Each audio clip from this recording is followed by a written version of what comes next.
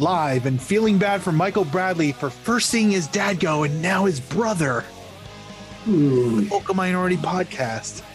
It's sad. At least he still has his uncle for support. It was such a big, happy family, and he just goes away to Wales for a while and raise your voice. Comes back and everyone's gone. Just or down a coal mine. Yes. Hello. Hello. Hello. Good. Hello. No, anyone? No. Hello. No, and there's just no one. Not even Shirley Bassey. No. Mind you, at this rate, is Michael Bradley now the director of player engagement? Because hello. Hi. Coal mine? He would be. Oh, he's probably. Oh, good point. He's probably next. Interesting. Something to think. All right. Well, hello and welcome to this week's episode of the Vocal Minority Podcast. The podcast that would be upset if we got traded here too, but we started here, so we're stuck with it. Suckers. We're lifers. We're the job. Sorry, of podcasts. Take it as you will, everyone. Wait, we're not getting paid like a DP though. What's going on? No. Definitely. Damn it. On this week's show, we look back at not one but two disappointing matches from the weekend. Discuss the XNT's World Cup squad. Welcome some new players to Toronto. Yes, I said players plural. Say farewell to a legend and more. Now, this week's panel. Lover of water slides. Welcome to Duncan Fletcher. Oui. Conquer Europe avec les water slide. C'est parfait. The team likes him. They really like him. It's Mark Hinckley. Yeah, I feel special. At least that's what I'm telling myself. I mean, I got a big thing, framed thing to show that. But you could do your affirmations into that. Oh yeah, no, it's true. It's true. You're good enough and you're smart enough, and people like you. Oh yeah, I feel it was super kind. The club gifted me a frame of a kit with a couple pictures in it and a little plaque on the bottom. And I think that when I get it hung onto a wall, the one thing I'll be able to say is that I will have, there's 3 photos, one with me with Jonathan Osorio, one of the back of Michael Bradley's shirt, and the other one is a bunch of players jumping up, but you can clearly see Mike Newell in the corner. So Mike Newell will be hanging on my wall. That's the very big frame for a very small picture of Mike, but deservedly so. Yeah. Mike, and you've never headbutted Mike Newell, so that's okay. Not even one. I've never even thought of why would I headbutt such a gentleman? Exactly. So anyway, upset about the penalties. It's just it's ingrained. Tony can't be with us today. As for me, I'm getting excited for the Women's World Cup. A week away, you guys. One week. It's here. It is. It's exciting. I wonder if Ryan Nelson's going to be there. No, just kidding. Selling wine? I wonder if they call it the Sheila's World Cup down in Australia. I think they would. I don't want to find out. Just for I will ask someone from the Matilda's supporters group. So, all right. I am your host, Kristin Knowles, and now to our show. All right. Well, first up is what's been happening, and that was a tough weekend if you're a Toronto-based soccer fan and support the national team. Oh boy! So the TFC versus St. Louis. We're going to do that one first. Get that out of the way. 1-0 loss to one of the best teams in the league, and as I put in the show notes, that one hurt because in that match, they had been playing quite well. The first half, other than the fact that they can't finish, was tidy, was cohesive. They looked lively and like they knew who the other players on the pitch were with them. Question, Kristin. Is finishing an important part of the game? Well, yes. Okay. But at least there were shots on goal, which in many matches this season, there had not been. That is nice, So yes. the fact that they were actually on goal, I will say also, St. Louis's keeper was playing quite well when he had to. Tomas Romero, who stepped in as keeper because he was no longer at the Gold Cup, honestly kept Toronto in the match a few times. And one of the things that I said to Mark at the game was how much I liked the way he was communicating with the defense. Like you could see him like talking to them and organizing things. It was very apparent. There was very little confusion between them, at least through most of the match. And CJ Sapong, who again still can't score goals, but ran his ass off in that game and did so many good things, set up so many people. Like I felt bad for him because I don't recall seeing CJ Sapong work that hard. I don't know if it's that he's trying to play to stay past the season. That's probably not going to happen, or because whatever, he had the captain's armband or he was trying to prove a point. I have no idea, but that is the most involved and consistent I think we've seen him since maybe his first couple of matches. I don't know. Marcus, Duncan, thoughts? Didn't watch the game, but it makes sense that he'd want to impress Terry Dunfield. Well, who wouldn't? Have you seen that cardigan he wears? Come on. Yeah, that's an awkward cardigan. It really is. It really is. It doesn't fit him properly.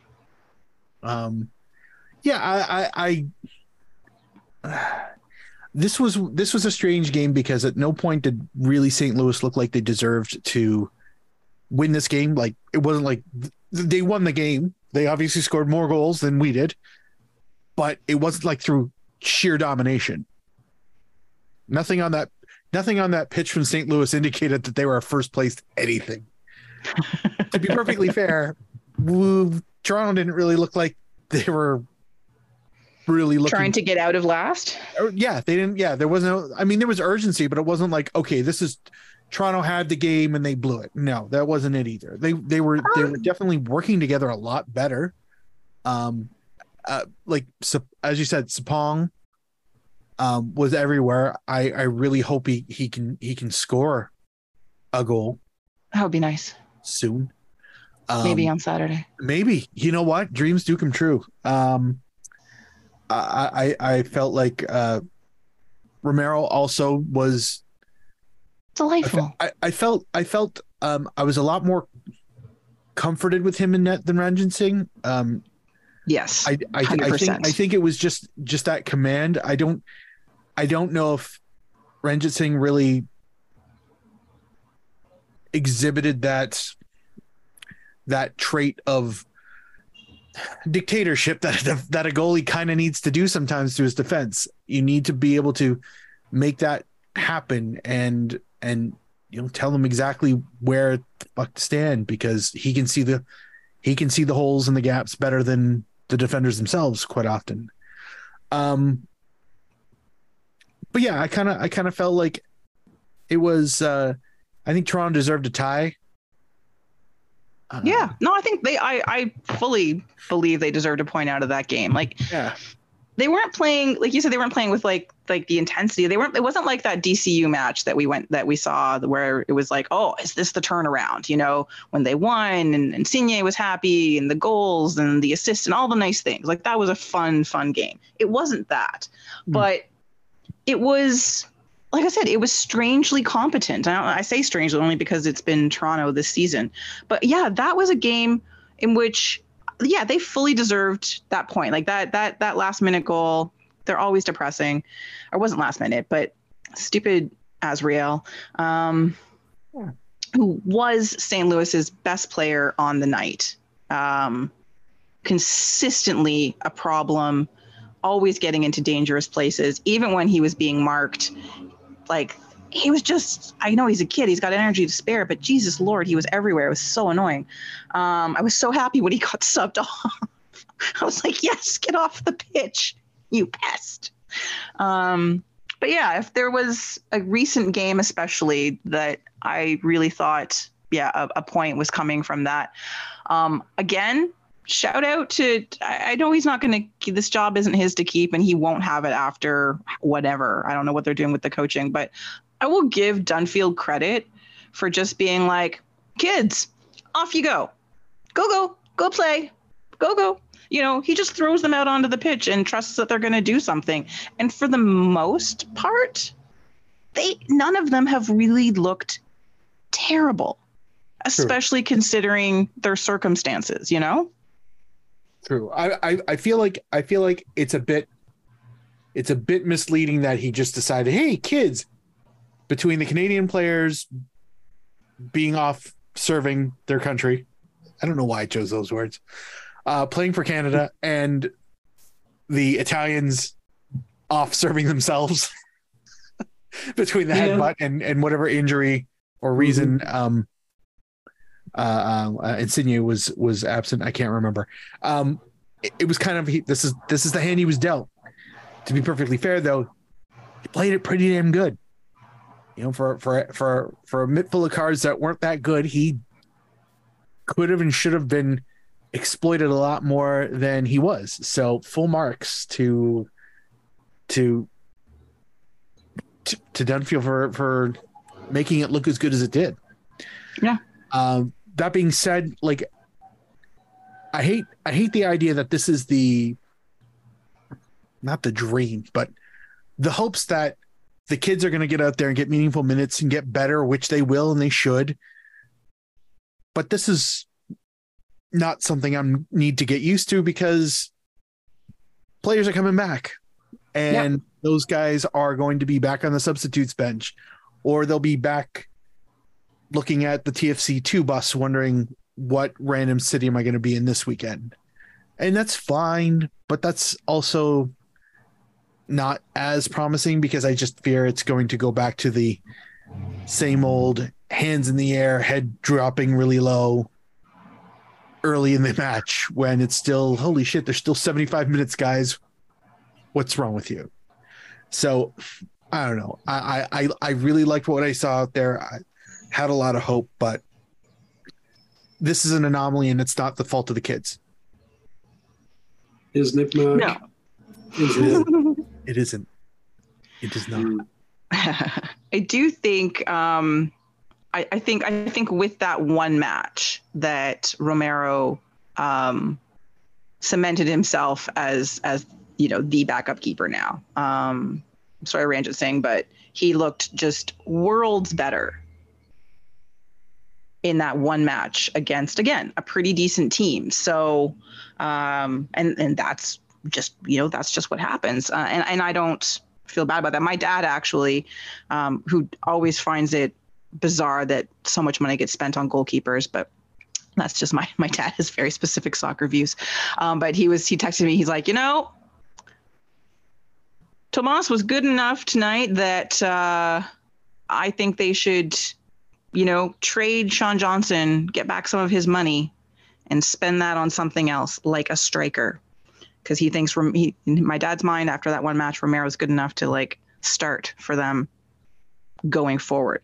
I'm not saying he's wrong in that he's got the talent, but I really like Sean Johnson, but I see what my dad's saying. It was like, oh, that's interesting. By the way, my dad does not play Football Manager or anything like that. So, but it was an intriguing idea. If you're going to be able to get something back, you've got to give something up. So I guess if you're looking for a trade, no one's going to be trading a good striker for Thomas Romero probably, whereas for Johnson maybe. And it's probably more about freeing up salary that you can spend somewhere else rather than specifically a trade. But I see where he's coming from. I'm still can say no to that. I feel like it's small sample size, and Johnson's been good, and goalkeeping's important. Indeed, I'm especially good with, for a team like Toronto. Yeah, I'm good with having a decent keeper for when the rest of the team figured itself out somehow magically. It's good. It's important to have a good goalie back there. So denied. You want someone to play in the Voyageurs Cup next season too, right? So sure. Yes. True. Yeah, I'm not I'm not as far as going to say that Sean Johnson's job is anywhere near jeopardy, but I feel like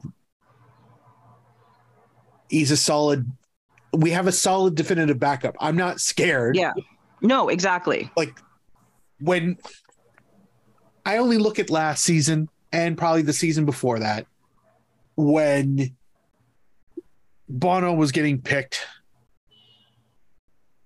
confusingly to me every game over Q. Yeah. Over Q. I did not understand it.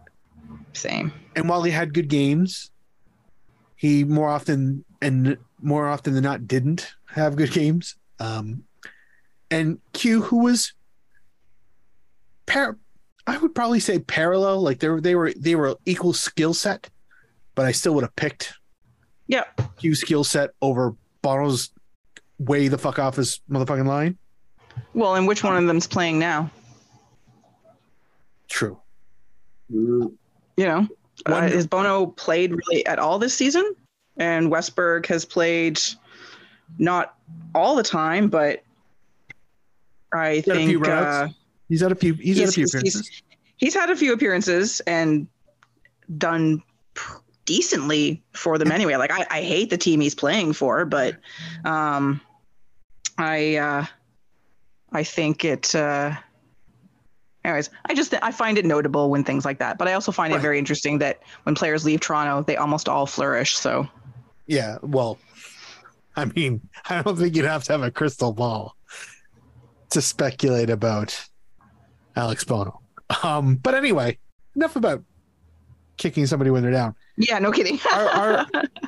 our having a beekeeper, not BEE, just the letter single B.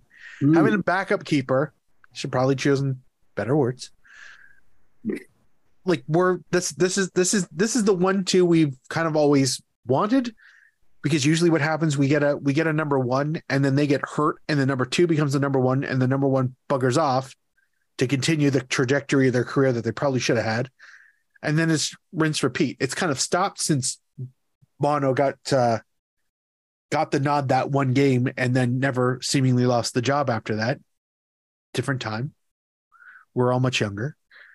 Here we are. If I'm okay with Romero being the backup as long as Romero's the backup, because Sean Johnson is that good. Yeah.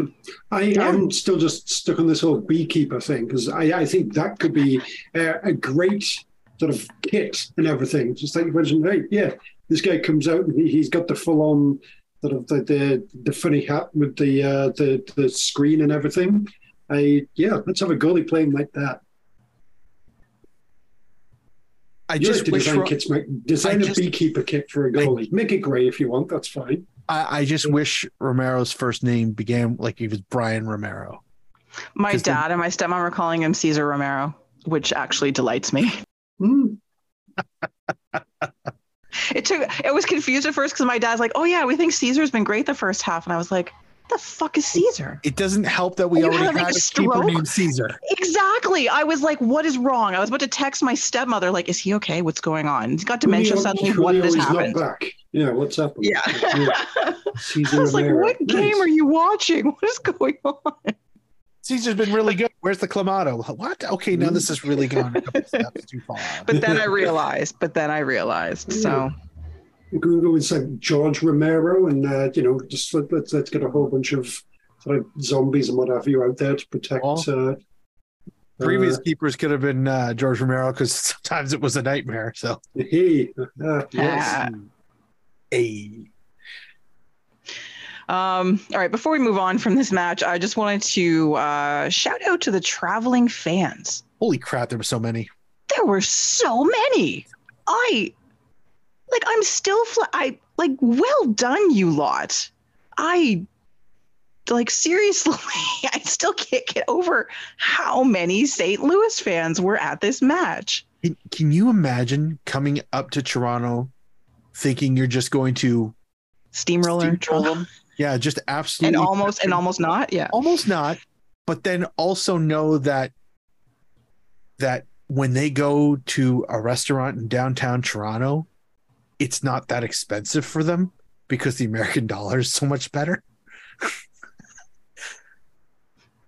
Or concessions seem reasonable to them because $22 Canadian, that's like $8 American. It's not, by the way, it's just not.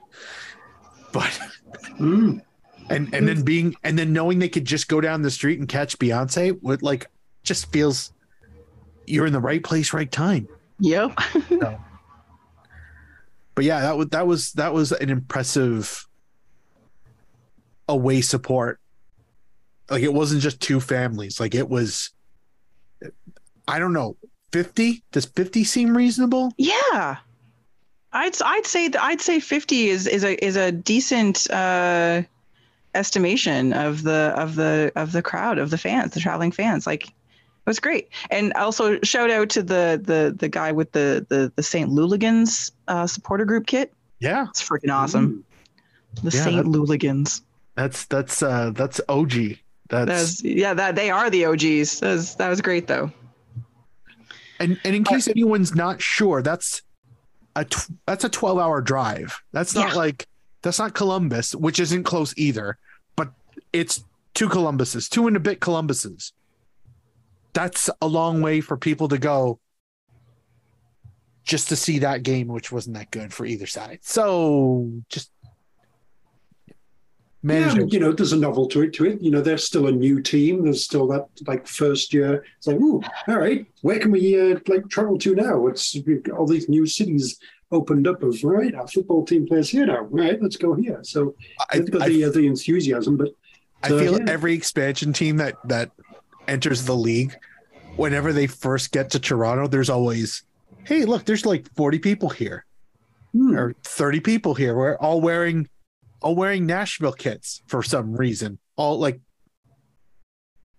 now and then after that first season, it's like, oh yeah, we don't have to go back there. Yeah, exactly. Except was it Dallas for like, there was a couple years where it just seemed like Dallas fans. Yeah, I wonder if there was just like a really easy flight between Dallas and Toronto. Like, I don't know.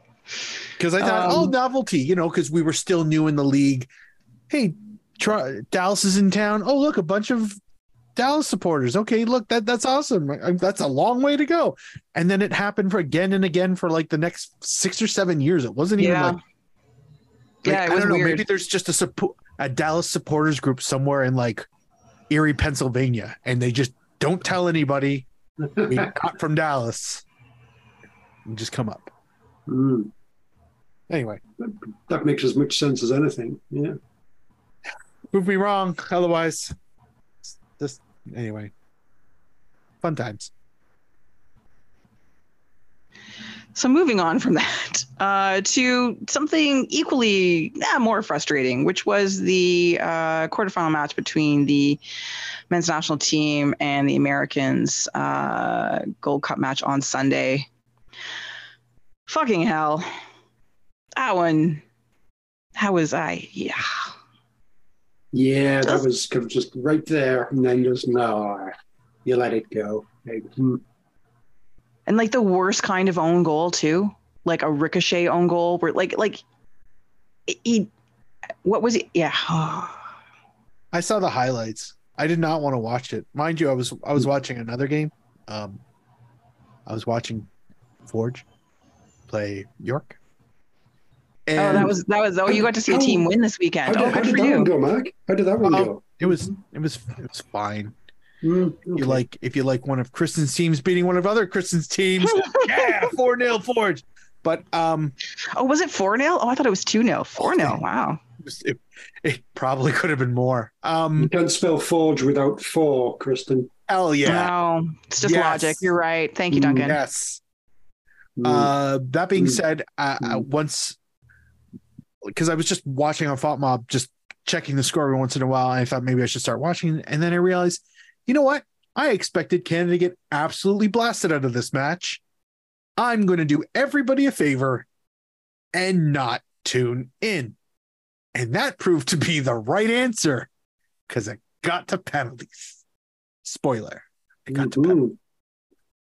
But I did watch the replay, and that own goal sucks so bad.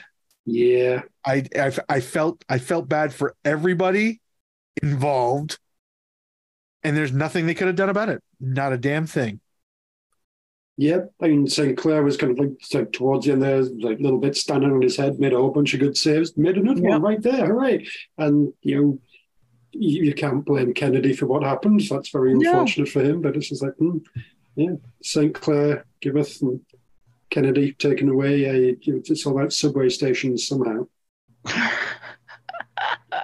But, it was a very unfortunate end to that game. And, it did actually played like quite well. I guess the B team is better at being, sort of defensive, counter-attacky thing rather than B team trying to be the overwhelm a mediocre opponent.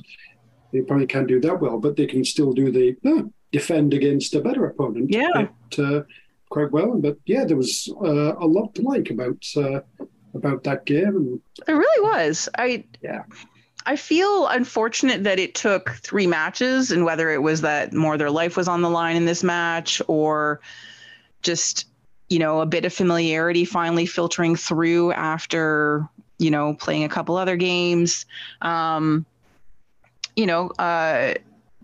to give too much, I don't like to let them lean on too many excuses, but it did sound like they had a very short camp leading into the Gold Cup, which is tough when you play all over the world, right? But it's sort of, and I asked this on the V's Twitter, if their performance in that game gave you a bit of hope looking forward for what the men's team does over the next year or so in whatever tournaments they're playing in, or just to see, the progression through the group stage, where it was kind of like, and then to see like a much more competent, you said, Duncan, defensively solid, like put together effort where they looked pretty good at parts of that, and also, having St. Clair. Is St. Clair now the heir apparent to Borjan? Does that still belong to Max Crépeau if he can get healthy? Like, I don't know. Do you feel like a little bit more positive about them now? In some respects, but I mean, you talk about is St. Clair now the guy ahead of Crépeau? I feel like so many people on Twitter were just like, Crépeau, St. Clair, that's fine. Borjan can retire now. It's all good. So many people were just like, St. Clair, just completely ready to give up on Milan Borjan already. It's just like, okay, that's interesting. Oh, fans are fickle, right? No, sure. Whether I'd put him ahead of Crépeau as the main guy going forward, I don't know. It's difficult to say really, but it's, and I feel like I would have been fairly confident with both of them either way, but this was a good, all right, he did a good job. This is fine. Yeah, I feel like that last performance, I think it was it was a combination of them maybe kind of hitting a bit of a stride with the United States, maybe overestimating how easy the match might have been. Because I mean, they weren't exactly killing it through their group. I mean, they did okay in their groups, but their group was arguably soft. I think we talked about that last episode. But a little bit. I feel like it was just one team was kind of on an upward trajectory and another one was overestimating how bad Canada was going to be, and it ended up in the match that we kind of got. I mean, to be fair, I mean, they only drew against Jamaica. They did a much better job than Canada of crushing the minnows, but they had a game against Jamaica and only sort of like drew that one. But yeah, it may well be that they were thinking, yeah, this is fine. So Canada's B team are clearly not very good, which looking by the group stage, well, no, we're not. But yeah. Have we? Sorry, did I blink out at the part where we absolutely fucking gushed over Schaffelberg's goal? No, we haven't got there yet. We haven't done that yet. No. Okay, you may lead. Make sure. You may lead the charge. Go right ahead.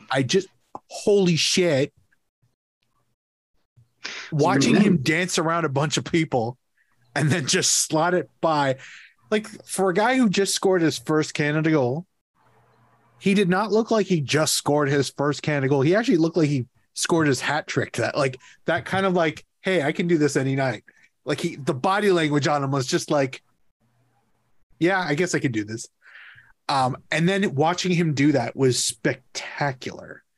And what I find funny is that I know Canadian players can be solo effort types of players, but that's not usually what happens with Canadian players. Yep. And seeing him basically he scored a goal that I would have expected anyone who's got a version of David or Davies in his name to have fucking done. and he or Kyle, however you want to spell it. He just kind of it was like there were pylons. They moved a little bit, but he just found the seam where they were just giving up and like, oh, the other guy will get out. And he didn't. And he just popped it in. And my God, what a goal. I can only imagine what he would have looked like in Toronto colors. Man, if only. Wow. It's really nice. When have we ever had a player like that? Come on, Mark. Fucking nice. I'm so happy for him. I really am. He deserved that. That was it's too bad they didn't win, because that would have been a highlight reel goal. Oh, seriously, that would have just been played. We would have talked about that goal for years to come. I mean, the only thing that would have been missing, the shuffleboard goal? Yeah. The only thing that would have been missing from him scoring that goal would have been a pile of snow in Atakugbe. Honestly, it's the same level of like, holy shit, did that just happen? And like, it just needs something absurd in the background.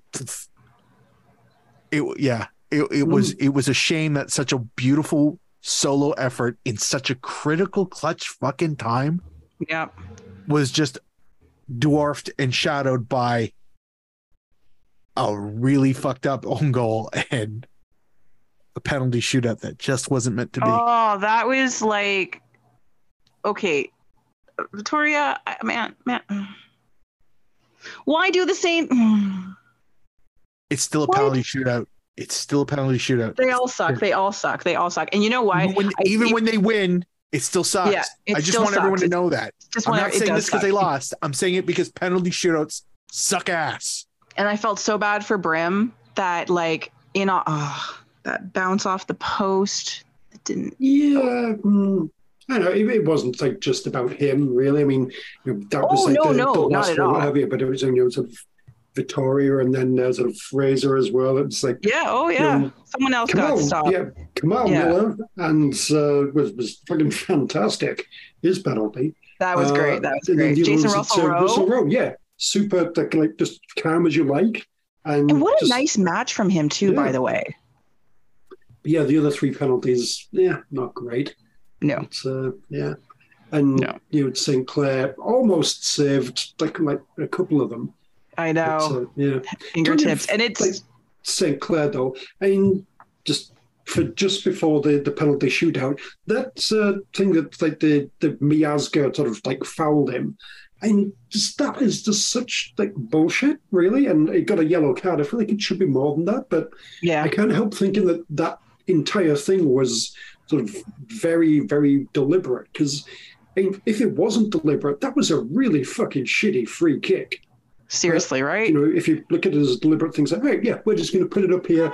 It's one that's really easy for the goalie to get. The goalie will jump up and get it, and then this guy's just going to go in there and fucking take him out, get a yellow card. That guy's now a little bit hurt for the penalty shootout. Yeah. I 100% believe that's what happened. It's Oh, very, Miazga's a sort of ugly. douchebag. Like he's in the Clint Dempsey school of play. Oh yeah. Miazga was definitely trying to do that, but I feel like that was like whoever was taking the free kick as well was very much on that. It's like, all right, yeah, we're not actually going to like try and do something that's going to score here. Let's just put it up there, force the goalie to jump so that like somebody can just fucking take him out and hurt him before the penalty shootout. And it's just like, yeah, fuck you guys, that whole thing. Agreed. Yeah. Agreed. Yeah. So, well, they go forward into the next 3 years. There'll be other tournaments to play in, and I do like that. While I wish there'd been a more competitive squad at the Gold Cup for Canada, especially after Nations League, I do like how some of the young players did acquit themselves, and it does give me a little more hope looking forward 3 years from now in terms of what those players are going to grow into. So I think that is a good that's a positive to take away, that while the drop off is there for sure, there is time for some of these kids to really skill up over the next couple of years, and I think there's potential there. So that is a positive thing. I will take that.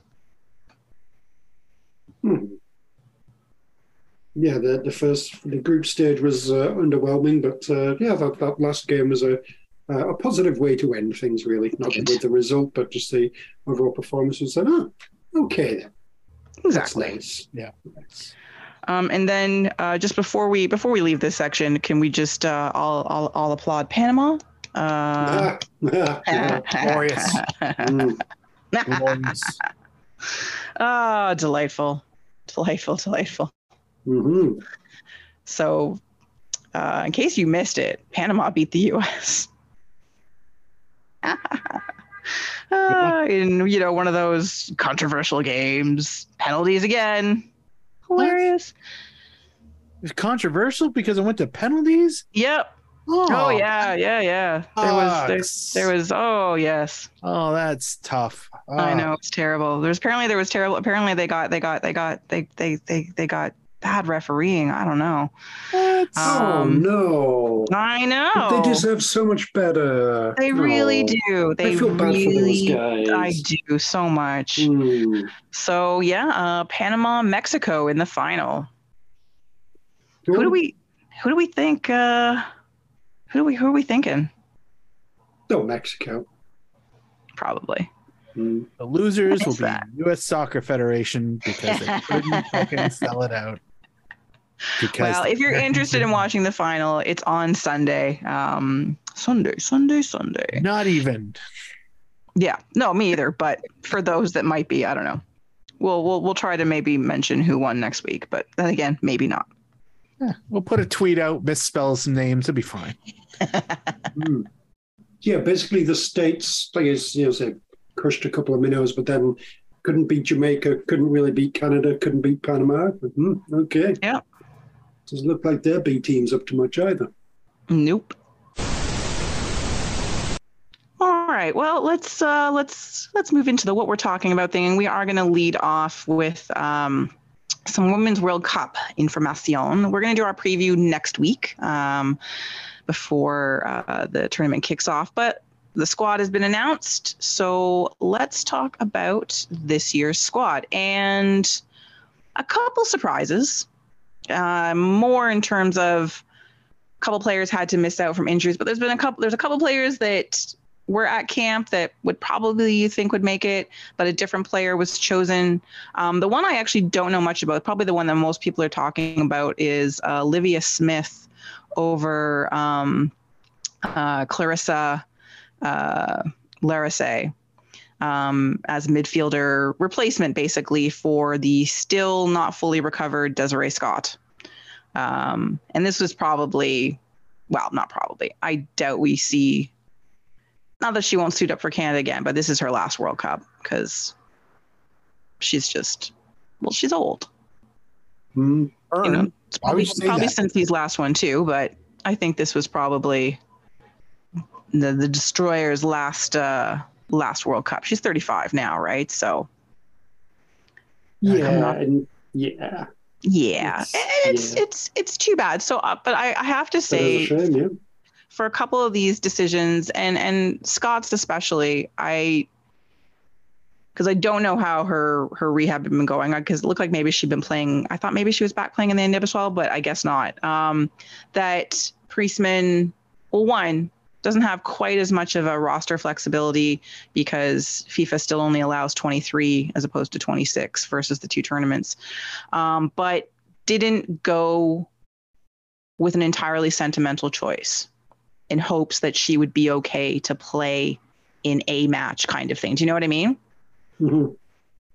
Yeah, it's I think that's probably for the best, really. Let's pick, let's sentiment is nice, but it's probably, let's pick a squad with like someone who is like fully fit. It's very unfortunate that Desiree Scott isn't, but yeah. Oh no, it is. Pick a useful squad rather than a. You've done well for us over the years, so you can come along for the trip. Here's your reward. Yeah. Yes, exactly. I mean, like give her some kind of Donny O'Henry-esque sort of role, assistant coach type, informal assistant coach role, something that enables her to go along. Sure, wouldn't be against that at all. But the squad itself, no. Let's keep that for people who can properly contribute, who are fully fit to do that. Yeah. So this, like I said, the big surprise is this kid. I think she's the youngest player on the squad. She's 18. Olivia Smith. 2 caps for Canada so far, but again, she's only 18. She plays at Penn State. Who has played for Priestman and played within this program for a few years now. So she knows her. That's good. But I guess she was a late joining member to the camp. And because, they had the camp roster and then they had to narrow it down to the official roster. And I guess she just played lights out during the camp and they were so impressed. They're like, we have to put her on the official squad. Where Clarissa Larissé, I guess, who was sort of felt like to be a bit of a lock, didn't impress as much during camp. She's had a good club season, but you hear it all the time. You hear it from managers and stuff. You have to wait till you see them. And, if you saw what they do in training, you would understand kind of thing. And I guess this is one of those situations. Mm-hmm. But that's really she's really the only one where I'm like, how strange. Like, I don't look at this squad and think that Priestman's lost her mind. I see some really good youth. I'm delighted that Gabby Carl gets to step in for the defense because Jade Rose was forced to withdraw due to late injury. Evelyn Viens, because Canada desperately needs goal scorers, and she has had such a good season for her club. Like, that's just, quite frankly, tremendous. I'm delighted to see her there. And then who was the other one? Jade Riviere. Is it Jade or Deanne Rose? Deanne Rose, Jade Riviere, who's just come back from injury as well. But Jade Rose, who honestly, that was a little bit of maybe of a surprise because she had only just come back with Reading.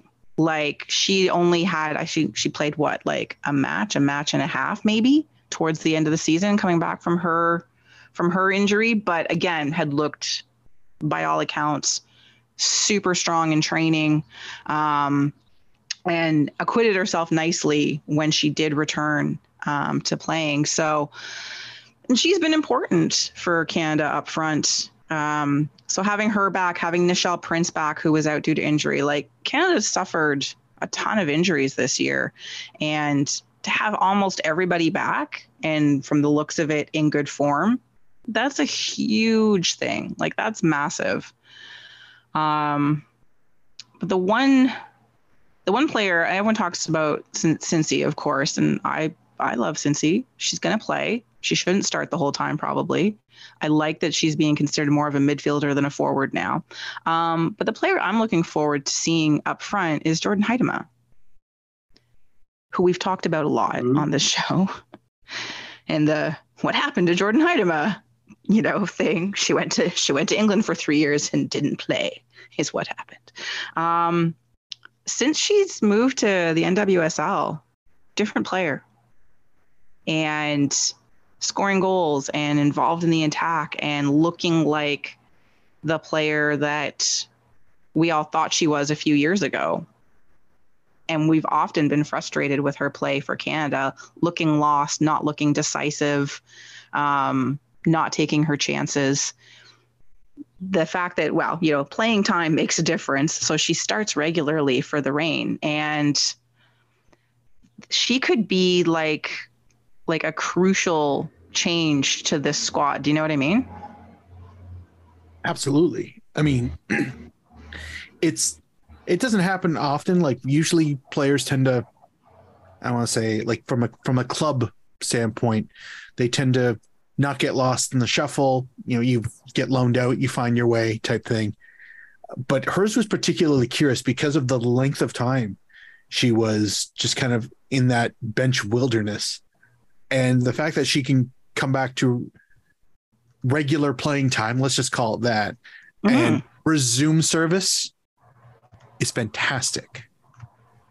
So seeing her kind of have that necessary renaissance, I guess, just for momentum and mental state, it's huge because I can. Being out in that wilderness, that miring on the bench can really mess with your head, especially when you're trying to be a national team player that's kind of high profile-ish. So seeing her thrive back in the NWSL with the Reign, fantastic. And I'm glad that, again, she's back on track to be the dominant force that we kind of were half expecting her to become. So agreed. Yeah, and hopefully it can work out and she can bring the club form into it. And like you say, it's scoring goals. That sort of Sinclair's getting older, maybe changing positions. It's like, all right, well, haven't really fully ever got this is definitely the person for it. So yeah, if that Jordan Huitema's in form and can actually be doing that now, that would be very, very helpful. Absolutely. Is there anybody else on the squad that either of you are kind of like, that's the player I want to see what they do this tournament, or that's the player that is, one of the really important ones for this squad for them to have some success moving forward?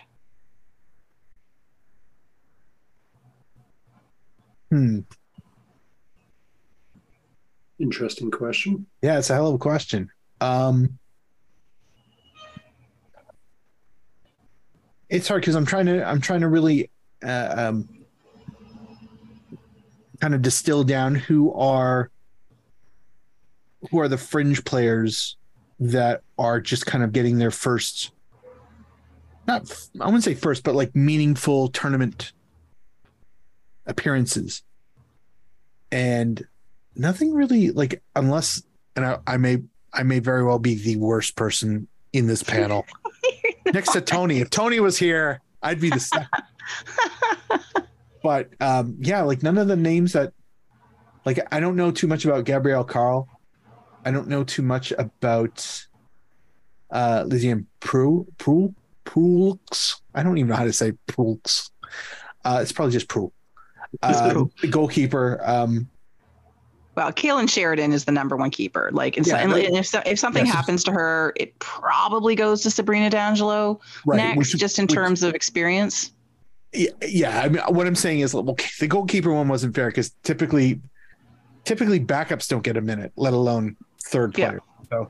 Yeah. So, I guess Gabrielle Carl's. Everybody else, I feel like But even if it's like for me, so I look at, okay, if I look at the defenders, like I love Kadisha Buchanan, and when she's in form, amazing. But that list right there, and I love this list of defenders because several of them can really play some seriously delightful two-way football. But Ashley Lawrence is the one that I'm always excited to watch Ashley Lawrence because she's amazing. And I really do think she should be a midfielder and not a defender.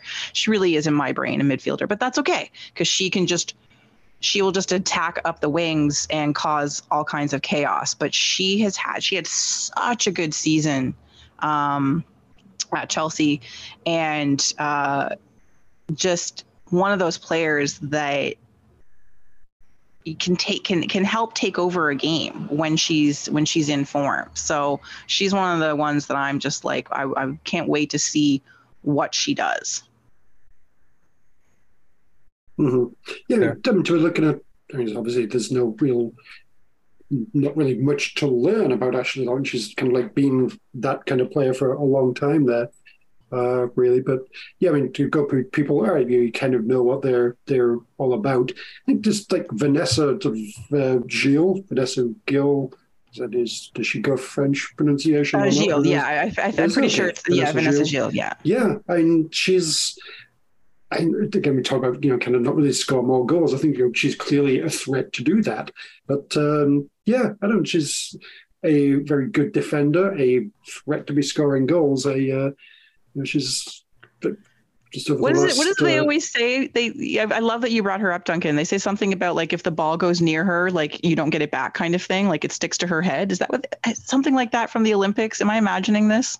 Yeah, it wouldn't surprise me. Yeah, I mean, if there's like some random ball into the box either way, and she's close to it, she's probably going to win it. Whether going forward or in some defence. So yeah, I think she's. I mean, obviously, except Kadisha Buchanan again, has been here for God knows how long. Very important defender, but it's just like, it's like Gio is the sort of defender I probably would enjoy watching more, just because. All right, yeah, just the. Kind of big, and yeah, you're going to be winning those balls. And actually, I would expect her to probably like pop up with a goal or two at some point off a set piece or what have you as well. Oh, absolutely.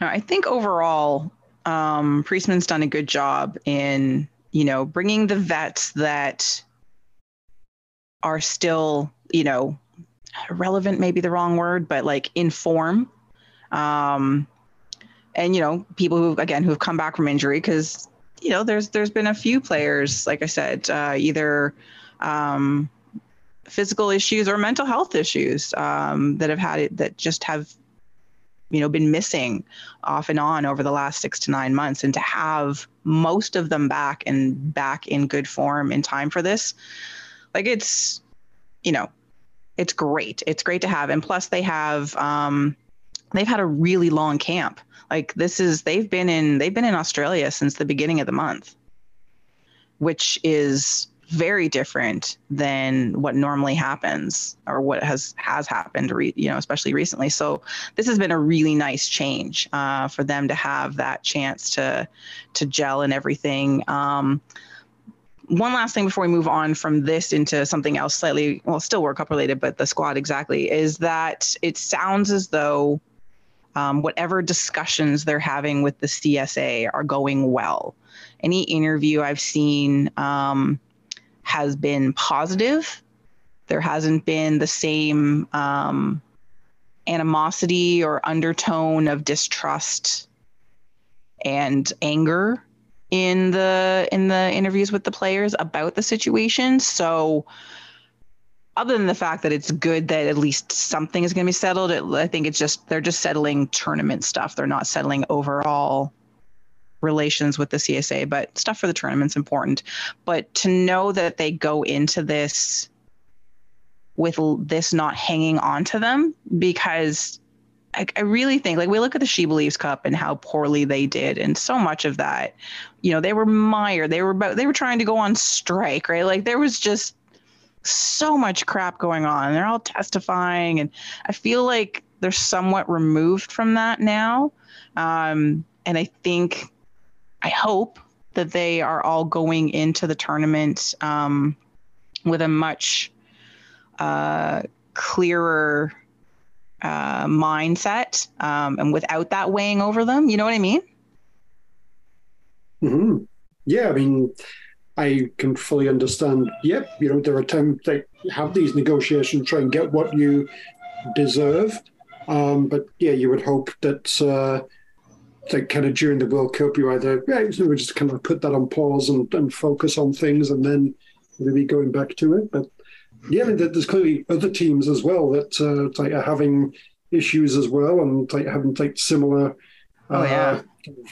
disputes with their own sort of various associations and everything. Yeah. I believe it's like Nigeria as well, aren't they? I like a reading that they're. Oh yeah, something with them with their pay. Yeah. And then of course it's Zambia with the whole coach scandal. Oh yeah. Right. There's. I mean, obviously, the women's game is kind of like developed kind of like a lot recently, but there's still a lot of different associations, federations, or whatever that haven't fully caught up yet. And so, Canada kind of like has its issues, but I imagine that, generally, you're way ahead of a lot of the other people who are kind of coming up behind now and have serious issues about their own funding and pay and all that sort of thing. So Jamaica, there was, I don't know if it's still up, but there was a GoFundMe page for the Reggae Girls. Yeah. For this tournament to make sure that they had, accommodations and equipment and all those things. Like that's anyway, but yes, Canada they've got problems, but they don't have these problems. Mm-hmm. I mean, I do kind of feel like a lot of like Canada's, we sort of deserve better, and this and that is probably because they often compare themselves to the States because they're right there. A lot of them play with players from the States or against them a lot. That's kind of what they know. So it kind of looks like, well, we're being screwed compared to what those what they get. And you can look the other way around and say, okay, well, we're perhaps. There's definitely still issues there, but there are some other teams that have it much worse. Yeah. Well, hopefully, I'm really hoping that this World Cup in particular really does continue to help bring a sea of change for the women's game globally. In terms of, like the prize money thing is a big deal. The fact that that's been upped and more equalized, the fact that this tournament has 32 countries now, that there are enough, hopefully when watching it, that we see the quality. There's always inequality at big world tournaments, but we hope that we see levels being raised as they've been slowly being raised over the years, and then just things like that, more intention being brought to the game. So I'm really hopeful. The only sort of unfortunate thing is that for half the planet, it's just weird in terms of time zones. But you know what? I'll happily get up at 6 o'clock in the morning to watch the women play. That's, I got up at 4 o'clock in the morning to watch them play in the Olympics. I'll get up at 6 to watch them play at the World Cup. So I can't go to a bar. Oh no, my life has ended. No, it's fine. So, all right, moving on, but exciting to me anyway. And I think you guys will agree. We talk about commentary and we talk about the people who bring us the game kind of thing. So TSN, this isn't on One Soccer, everybody. It's on TSN and CTV. Most of you can watch it, but you still pay for most of it because it is still cable. However, TSN has the World Cup, and they have a fantastic team that is going to be calling the matches, doing just involved entirely. We've got, and I'm so happy about this, Claire Rustad. Awesome. Is like, she's there. She's like, it's not even that they're letting her phone in between shifts at the emergency. I have no idea how she got the time off. I don't care. I'm sure there's other good doctors. Other people can step in for her for a while. But so she and Carmelina Moscato are the on-location analysts. Amy Walsh and Aaron McLeod are going to be in studio back here Luke Into Wildman. the Vocal Minority Podcast's Amy Walsh. Exactly. Oh, I know. And the thing that makes me the happiest, and there's some other people, I don't know who everybody here is, but is that Janine Becky is going to be involved again. Yes. Now, not as intently as she was for the Men's World Cup, but she is as much as she is able. She's just, they have her listed as special contributor, and if you see her talking about it, she's so excited. But like, we all talked about this. She and Toss, once he found his groove, were absolutely the highlights of the TSN team's coverage of the Men's World Cup. They were both just delightful and knowledgeable and interesting and funny and so excited. Anyway, this all makes me very happy. And again, I don't know who all these people are. I recognize some of them from like the occasional show. I'm like, oh, okay, I've seen your face before. But it's just thoughtfully done. And I think I like it when former players are involved. I do like it when it's a former player who knows their shit. Like, I don't like bringing on former players just for the sake of try them out, see what they do. But I don't know. I love all of this. This all makes me happy. I'll stop gushing now. As it should. Mm-hmm. Hey, no, sorry, go ahead, Mike. No, I was just gonna say this. This is tremendous news, but for obvious punditry reasons. But let's not overlook how elite some of these personalities actually are at doing commentary punditry. Like, this isn't just token, hey, look, we got some female players. They're good. They're very fucking good at what they do. And to me, that feels not that there was never going to be a thing where they were going to run this whole World Cup presentation and not have players, but that credibility makes it feel even more premium. And that's what you want these events to be, is premium and classy and knowledgeable and experience. And just, I'm thrilled for this lineup, genuinely thrilled for this lineup. And I feel like regardless of the time zones we're all going to have to suffer with, we're in for a treat. Watch the replays. You're going to enjoy it. You're going to get some good commentary. You're going to get some good insight, not just platitudes and 110%. You're going to get good stuff. Mm-hmm. This is outstanding. And I like the fact that they're doing that there's going to be, I guess, a sort of recap thing. Because, obviously a lot of the games not super convenient. There's going to be some like daily sort of recap thing that's going to be there as well. I like that aspect of it. That is definitely good. I get just looking at the list of people there. It says, play-by-play commentator Luke Wildman.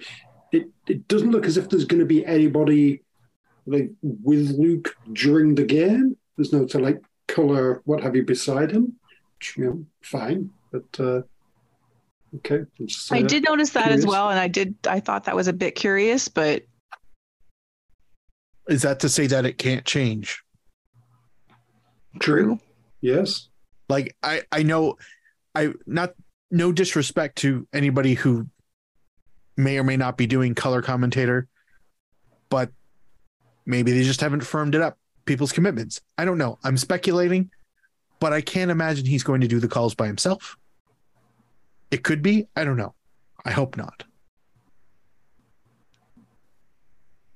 Yeah, I just say things can change. It's maybe just nothing's fully nailed down yet, but it's kind of what it looks like. But yeah, generally there's a lot of the analyst roles and everything. It's like, oh yeah, you guys know what you're doing there. This should work very well.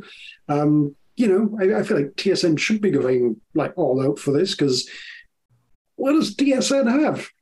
Not much these days, do they? So, hey, all right, here's one thing you do have. Fucking go for it. And they are. So, all right.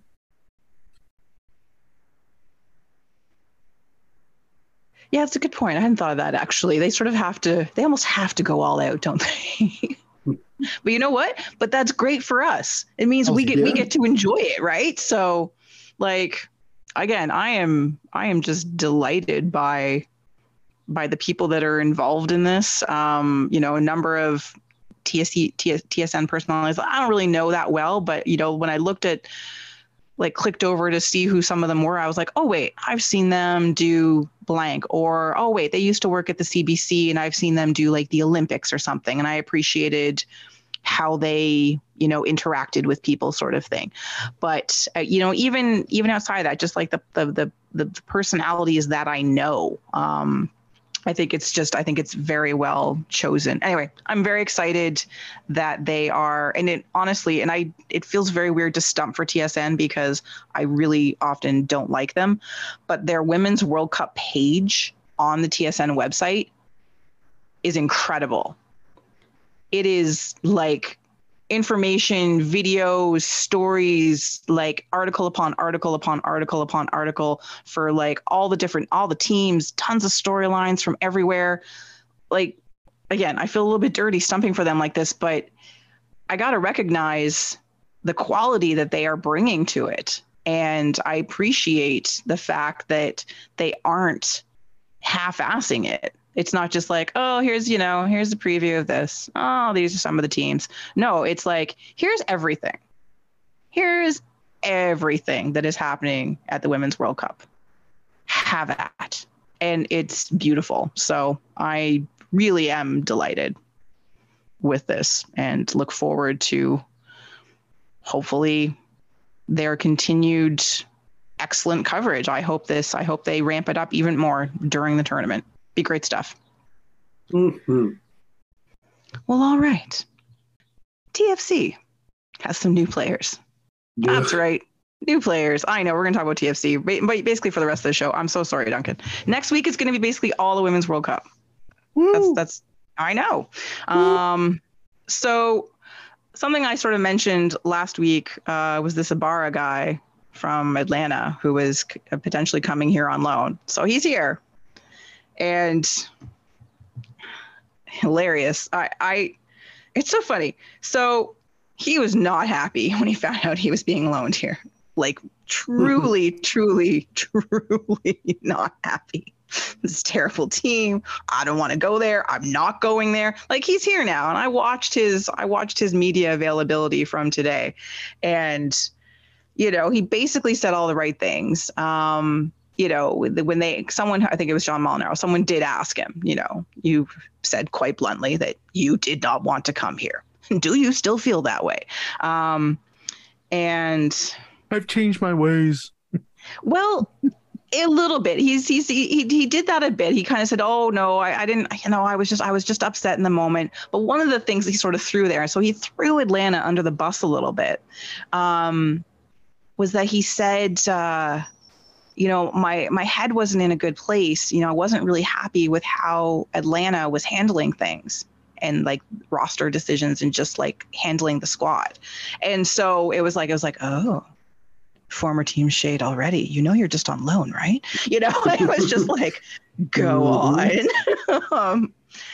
So, but the other thing that was very interesting, so the woman who does the translation for the translating for the Spanish players, I think the Italian players, she was there. And so someone would ask a question. Sometimes she would translate. Other times he would just respond in Spanish without needing the question translated. So I was like, depending on the complexity of the question, I think he was using that, and good on him, to take time to formulate his answer. Yeah, I appreciate that. I think that's fair, really. I mean, I do too. Oh, I appreciate that. Yeah, and presumably it's not just a sort of kind of like gimmick kind of thing, right? You know, hiding behind it. I mean, probably like kind of legitimately, it's like, hey, you can understand most things, but if you're not quite sure, it's best to make sure you are actually answering the right question and, you know, answering it correctly. I think that is definitely a valid thing for them to do. Even if you know English, don't you? I mean, sure, probably he could get by and be more or less fine, but there could be some things here or there that just I'm not quite sure about. Absolutely, get it. Get that sorted out before you answer something. I mean, we've obviously seen, right, if you say the wrong thing, it can get taken badly. I mean, I don't think the controversy was in any way about mistranslation, but theoretically it could be in the future. So, yeah, he probably does understand English pretty well. But, yeah, good for you to make sure of it. So he's here. And you know what? Like, there's use your words, Kristin. With injuries to the squad, there is still obviously a need for support through the midfield. And Ibarra doesn't look like a terrible addition. Looks like he's got some skills. I don't know that I'm like, ooh, Ibarra's coming, what? But I'm also not like, the fuck is this dude? He's clearly a victim of some roster mismanagement, and he's whatever. So, and he's coming here. Poor guy. I honestly, I appreciated him being honest about it. And whatever, walk back if you want it. That's fine too. You've got to get along with these people while you're here. But I'm curious to see what does. Like he should probably. There's a good chance he plays on Saturday, right? So, the other one that just sort of the rumor sprung up. Was it yesterday? It was yesterday, wasn't it, when this all started coming about? And it's finalized now. At first, it was just that Latif Blessing was coming here from the T-Terrorists. Sure. But then the additional wrinkle was that Mark Anthony Kaye was leaving in the prisoner exchange. And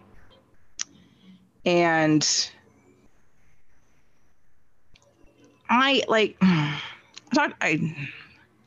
struggle with this in that I feel like Mark Anthony Kaye has been treated badly by the fan base, and that people are far too delighted that he is leaving and don't recognize the contributions he's made to this team. I'm not saying he has been lights out amazing for TFC. He has not, but he has not been the worst player on the pitch by any stretch of the imagination for the last year and a half. And it frustrates me when people happily dance on players' graves and are horrible to them when they're here, when they are really not that bad. And I don't know what it is. I don't know what it is about him that is it because he's Canadian?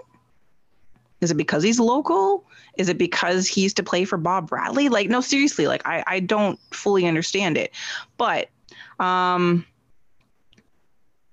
think that this is likely good for both players. Latif Blessing's not playing very much for the T-Terrorists right now. And Mark Anthony Kaye needs to get the fuck out of Toronto, basically. Now, unfortunately, he has to go play for Bruce Arena. I'm so sorry, Mark. But I hope he does what every other ex-TFC player does when they get traded, and he fucking lights it up. I really do. I would, and not just because I want to see like he's got history of that. Yeah. But plus I would really love to see him return to form for the national team. Like this is not just me wanting good things for the player. I also do want good things for Canada, but I really do want good things for Mark Anthony Kaye because I've always liked him. You know, I admit it. I'm a bit biased in his favor when I defend him like this, but I don't know. I wasn't expecting this. And I didn't, again, like I said to Mark earlier, when we previewed the T-Terrorist a few weeks ago, I really, really thought Latif Blessing was much older than he is. Because when was the last time Latif Blessing was really good? So I'm concerned. Yeah, I mean, as far as talking about how Mark Anthony Kaye getting a lot of abuse, and I think a lot of people are getting a lot of abuse, really, about like from TFC. I mean, he was definitely one of the more high-profile signings. He was, sort of Canadian international. Okay, he's expected to be, starter and making a difference and everything. And, like plenty of the players that have been brought in, it hasn't worked out. And, you look at, sort of Insigne and Bernadeschi are both, getting sort of plenty of disgruntlement on the social medias and everything as well. And so is Kay. It's harsh on him, especially, this has been a mess of a team for anybody to have to play with, and he's been amongst that, and then he's been playing in defence and that sort of thing. I think, what, like many of them, what kind of he was expecting the environment that he was going to be coming into and has to contribute has turned out to be something completely different. So, it's harsh, the, attention that he's got for sure, but I don't think he's completely unique in that. But yeah, it hasn't worked out, has it really? It's great. So, if he can sort of get out of here, I don't begrudge any player at all sort of getting out of TFC and getting into a more sort of professional, consistent, solid environment where, okay, you can actually thrive here, because nobody's really thriving with TFC right now. So yeah, good for you to to get out of here, and yeah, hopefully you can get things going again and be help him out to play with the national team for sure. That would be good. And Latif Blessing. Yeah, hopefully this is another thing where he's just getting out of a situation that doesn't work for him, and he comes somewhere else and it'll be better. But I can't really imagine anyone is going to be improved by being dumped into the TFC team right now. So. I do wonder. So now, I don't know how much. I guess I think they maybe get a little bit of money with the Blessing K trade. Plus, they get an international spot. Ooh, because they've done so well with those. And then I guess I don't know. Loan deals are weird. They don't really have much money to spend. They really don't. But I do wonder if they have, I don't know, they have something else up their sleeve. Maybe we do get an attacking player this window. Who knows? Most of the ones they have either don't work or are injured. So, anyway, it's interesting. Yeah. It's an interesting time as a TFC fan. Indeed. I do want to say as well, just to go back to Ibarra. Yeah, his whole thing about, as if he doesn't want to move to Toronto and everything. I am personally just in no way at all hold that against any player. And just the entire concept, seeing some people out there, this is really unprofessional. It's like, I got no time for this guy. I don't want him to come. It's like, seriously? Just the way, I guess this is the way the industry of sports was. Hey, you get to make your living playing sports. Who wouldn't want that? You're probably making decent money. Hooray. But that means that you're just like a commodity to just be traded away here or there. And you say, you don't work for us anymore. You work over there. And just and just that whole concept. You just have to other people are making these decisions that have a huge fucking impact on your life. And you're supposed to be, okay, yeah, that's fine. I'll just do whatever. Yeah. Fuck that. Yeah. And hey, no. Mark, you're where you work there. They've got a bit of financial problems right now. So, you've got to move to Winnipeg now. That's where you work. Oh, what's it? You've got family here? Well, hopefully you can figure that out. You live in Winnipeg now. And that'd be fucking bullshit. And similar idea. It's clearly not just an MLS thing, not just a soccer thing. This is how professional sports are. It's kind of bullshit. And I've got nothing against any player who remotely says something kind of complaining or can express that they're shocked and don't like that these very drastic decisions are being forced on them. The whole industry is bullshit. Agreed. I'm mostly upset that you sent me to Winnipeg. What the fuck? What the fuck did I do? Shut up, Mark. Don't be unprofessional. You go there and you do your job. Jesus. Be grateful, man. People in Winnipeg aren't going to like you if you say that. Be a professional. Go and do your job. Your family will figure it out.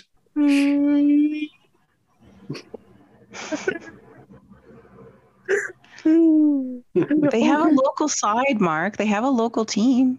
But they're the greatest of minds. Oh, wait a minute. Hang on. I feel like me and Gray have a thing. Yeah.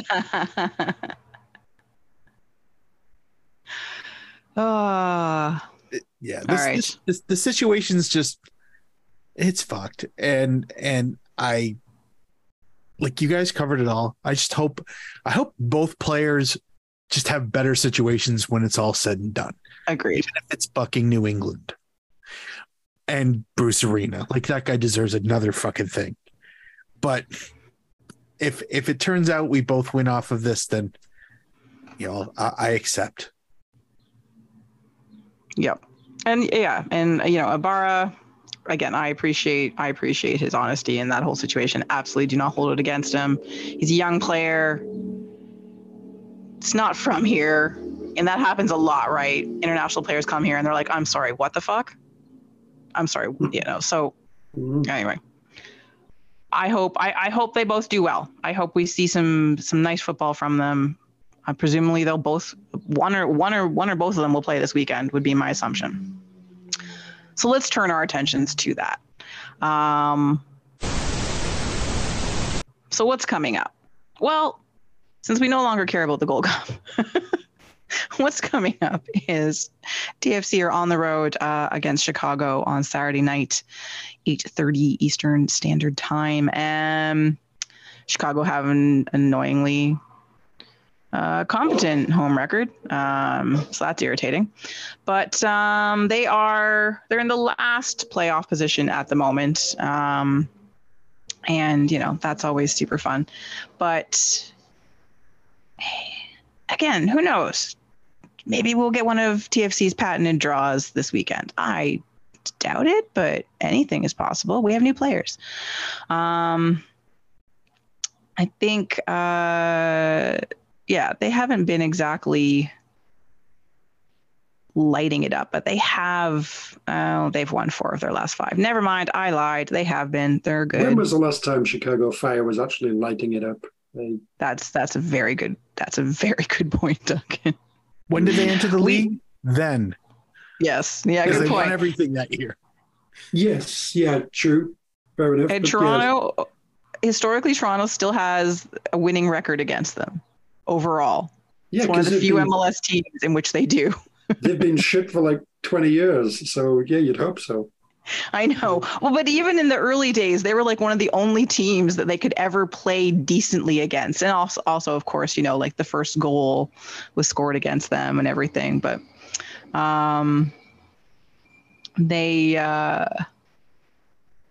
good. So their win over Montreal on Wednesday was their first multi-goal win of the season. So that's good. So now they have a taste for it. Wonderful. So yeah, so they're going to Chicago. They play, what is it, Soldier Field now? Yes, I think play so. Soldier Field. Hilariously, has this increased their attendance and general relevance within Chicago market? I'm guessing not, and they've got like 10 to 15,000 people rattling around a giant stadium. Would be my guess as to how their season's going, but I generally have no idea. That sounds reasonable to me, and that's pretty much what I expect to see on my television on Saturday night. But yeah, like obviously they're on some sort of ascendancy, and TFC are not. This weekend is also the last MLS matches before the stupid month-long shutdown for the dumb tournament with Liga MX. So fill your boots, MLS fans. This is your time. This is your time. Lots of matches. Most of them all on at the same time because Apple TV. But I am not bitter at all about any of those things. No, clearly. So let's do player to watch. And we can all say Kai Kamara, that's allowed.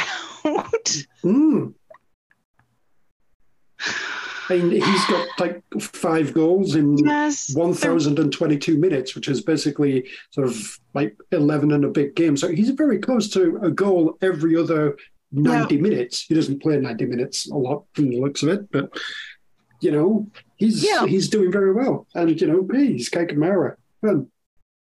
So absolutely, the serious answer is Kai Kamara. Of course it is. Oh God, Shaqiri, that's right. The tank. What did we call him? The marble? What were we calling him? Interesting. Shaqiri, yeah, the marble. Marble, right. Yeah, the boulder, whatever. Something round and solid and potentially fast. Yes. It could really fucking hurt you. Weirdly fast. That man is just a fucking muscle baseball is really what it is. Yeah, he's an enigma. I do feel like I haven't really noticed much talk about him or anything. So it doesn't seem as if he's lighting the league on fire or anything. But I definitely remember him at least once recently against TFC. Oh, he looks really fucking good out there. But, I feel like earlier this season. Yeah, maybe. I think Mark, wasn't that the we were at that game in the game in May. Yes. Right? It was this year, not last year, right? It was this year? Yeah. Yeah, he didn't really threaten all that much, but it still scared me every time he touched it. Oh, hell yeah. It was like, what is that? What? Yeah, do not worries me. Kai Kamara always worries me because it's Kai Kamara. And of course, Duncan, as you pointed out, like, he doesn't start all the time. He doesn't play that many minutes. And yet he's their top scorer because it's Kai fucking Kamara. It's so annoying. He's supposed to be ours. When is it our turn? Not soon enough. Mm-hmm. Is CJ Sapong the runner-up prize? I don't mean to hate. Yes. I don't mean to hate on CJ Sapong, but no, but that's not what you wanted. Kamara light. He's Kamara light. Yeah, I know. He's the poor man's Kai Kamara. Yeah. Isn't he just best value Kai Kamara? Because it's not what you want. No, exactly. That's 100% right. Yeah, okay, good. Inflation these days. Who can shop at the fancy places? Yeah, exactly. Let's go to North Frills to find out Kai Kamara. It's CJ Sapong. Okay. All right. Yeah. I guess it's a nice package at least. Chris Mueller's still. Sorry, Chris CJ. Mueller's still around. Wow. I'm playing for Chicago, but not starting all the time, barely starting because, he's not that old. Again, why do I keep thinking these players have been around for so much longer? Was that basically when all these players came in the league the last time I was paying serious attention to the other teams? That's probably what it is. Maybe. It's probably what it is. I just think they've been here for long. No, I just haven't paid attention. There was somebody else on here, though, that I was like, oh, who are they? Oh, it's not James Dean, is it? Because that would be fun. No, it's not. Or Jimmy Dean. Damn it. It's neither the actor or the sausages. It's... Man, Jonathan Dean, whatever. Oh, yeah, who's boring. That guy? Nobody. Some midfielder, whatever. Did these guys genuinely not have one ex-TFC player? They don't. I know. I know. How is that possible? Don't they know the rules? Isn't that an MLS rule exactly that you have at least one? But Gaston Jimenez sounds like a guy we had. Sure. Rewrote history once again. You're welcome, everyone. Yeah. Are the Navarros? Yeah, Kai Kamara played in D-Rose testimonial. That counts as a TFC. Oh, there we go. There you go. Yes. Yeah. Okay. Yeah. Are the Navarros related? Let's hope so. What, like to Dave? No, Miguel Angel or Federico. Indeed. I mean, they sound like they could be. Okay, wait. But who Let me look at the other one. Is this are they twins or something? Oh, they're not twins. Damn it. He's from Santa Fe.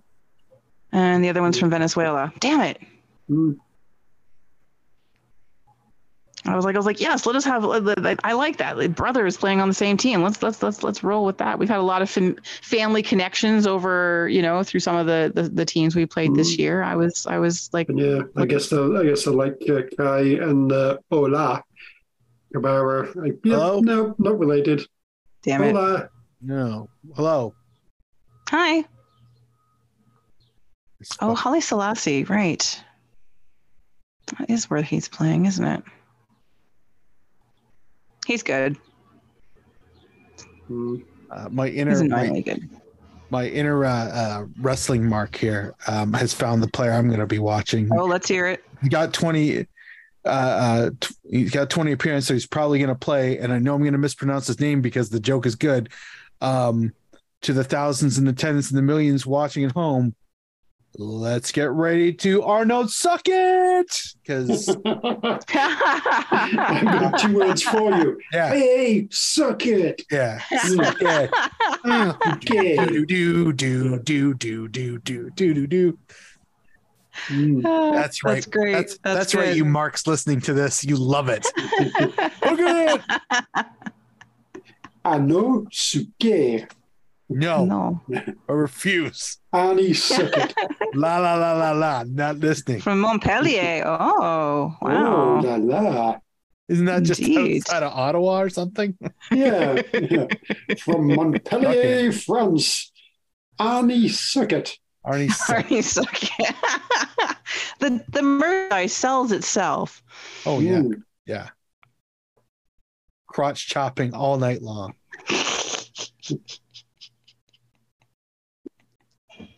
All right. That all seems very excellent. All right. Well, then predictions for this likely nightmare.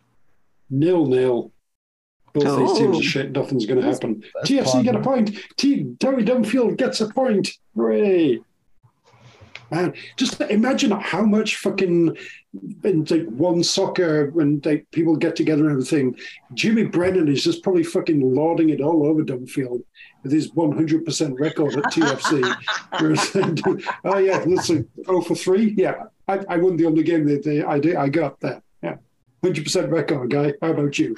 Oh, amazing. But anyway, yeah, a point for Dunfield. Hooray. Yeah, I'm gonna go.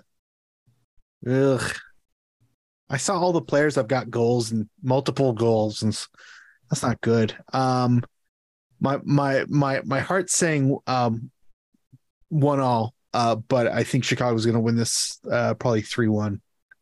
Oh, yeah. I just look at the roster of like players that have got goals, and it's you got a bunch. I mean, like Haile Selassie's got 4 goals. And I'm not even all that sure who he is. And then there's Kamara and Shabilko and Shaqiri. It's like, oh shit. There's an unknown guy ahead of 2 of them. And it's like fucking with me. So yeah, it's playing with my head. That's fair. That's entirely fair. It is TFC. So, you are well within your feelings to look at it that way. And but you know what? I'm gonna take your 1-1 and I'm gonna run with that. So there. Hooray. Okay. One last thing before we go, and that is to say goodbye to Justin Morrow, who's leaving. He's already left. Whatever. Stupid. Rats on a sinking ship. Job opportunity and supporting his wife and whatever. Yeah, way to be a good guy. Way to be like family man. Boom. Seriously. Way to put your wife's needs ahead of your own, jerk. So Justin Morrow. Right. So Justin Morrow's leaving, or like I said, or has left. I don't know. They had a nice little testimonial to him at the match on the weekend. Which nobody was really applauding. Yeah. Yeah, and they were down it was weird. They were down at the other corner too, which I thought was strange. I was like, why are you nowhere near the supporters end? Yeah, we would love you. That man needed a lap. Maybe they just wanted some time alone. That's fine. So his wife is his wife's from Paraguay, so she's got a great job opportunity, and she's taking it. They're running with that. She's followed him around for years. Awesome opportunity.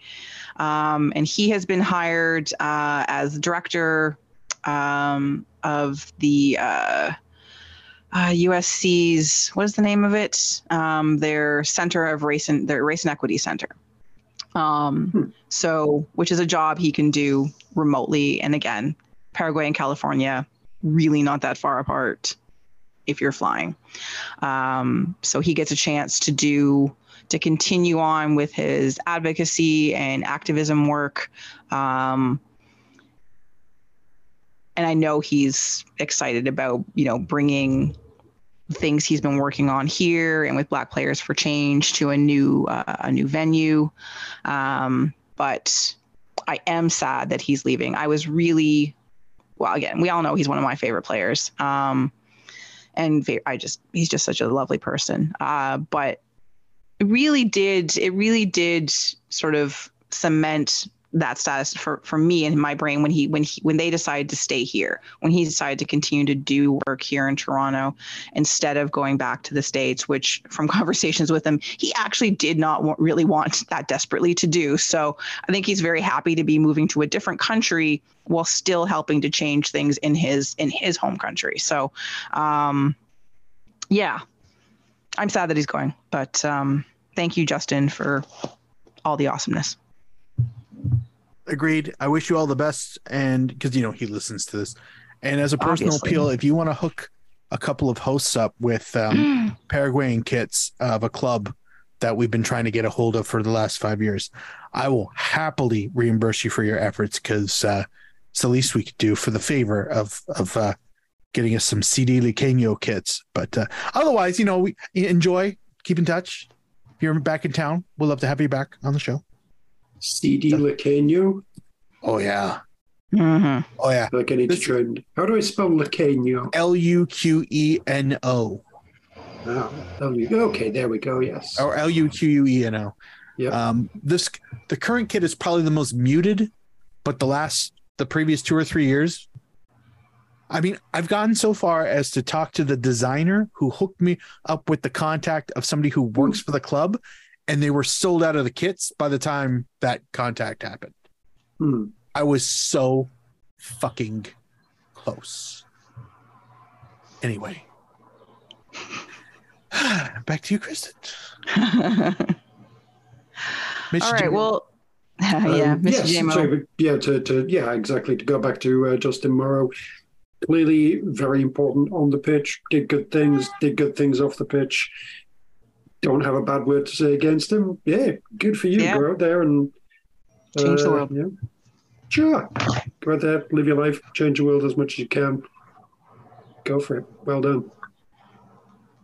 Yeah, he's one of those players that who you'd be hard pressed to find somebody that would have a bad thing to say about him.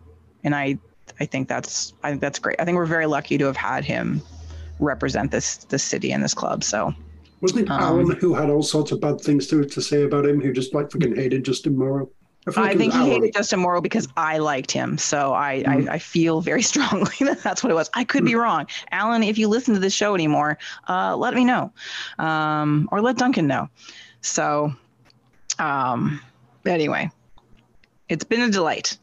On that note, that is our show for this week. Please join us next week when we primarily, almost entirely for the whole show, talk about the Women's World Cup.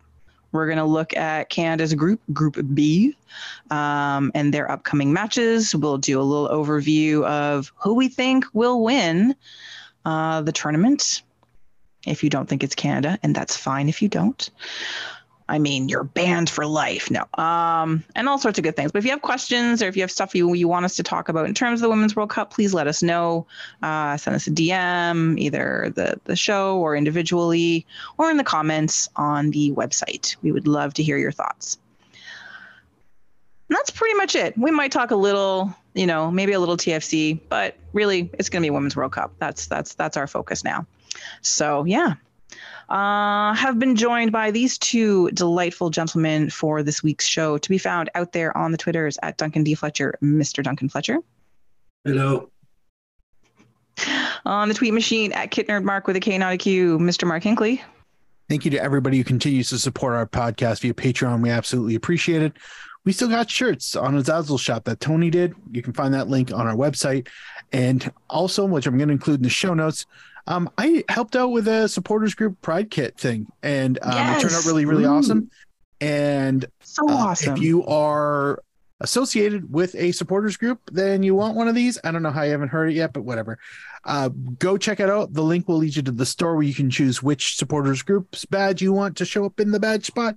And all the proceeds go to the Rainbow Railroad, which is a wonderful charity helping LGBTQ people get out of their hostile countries and to safety.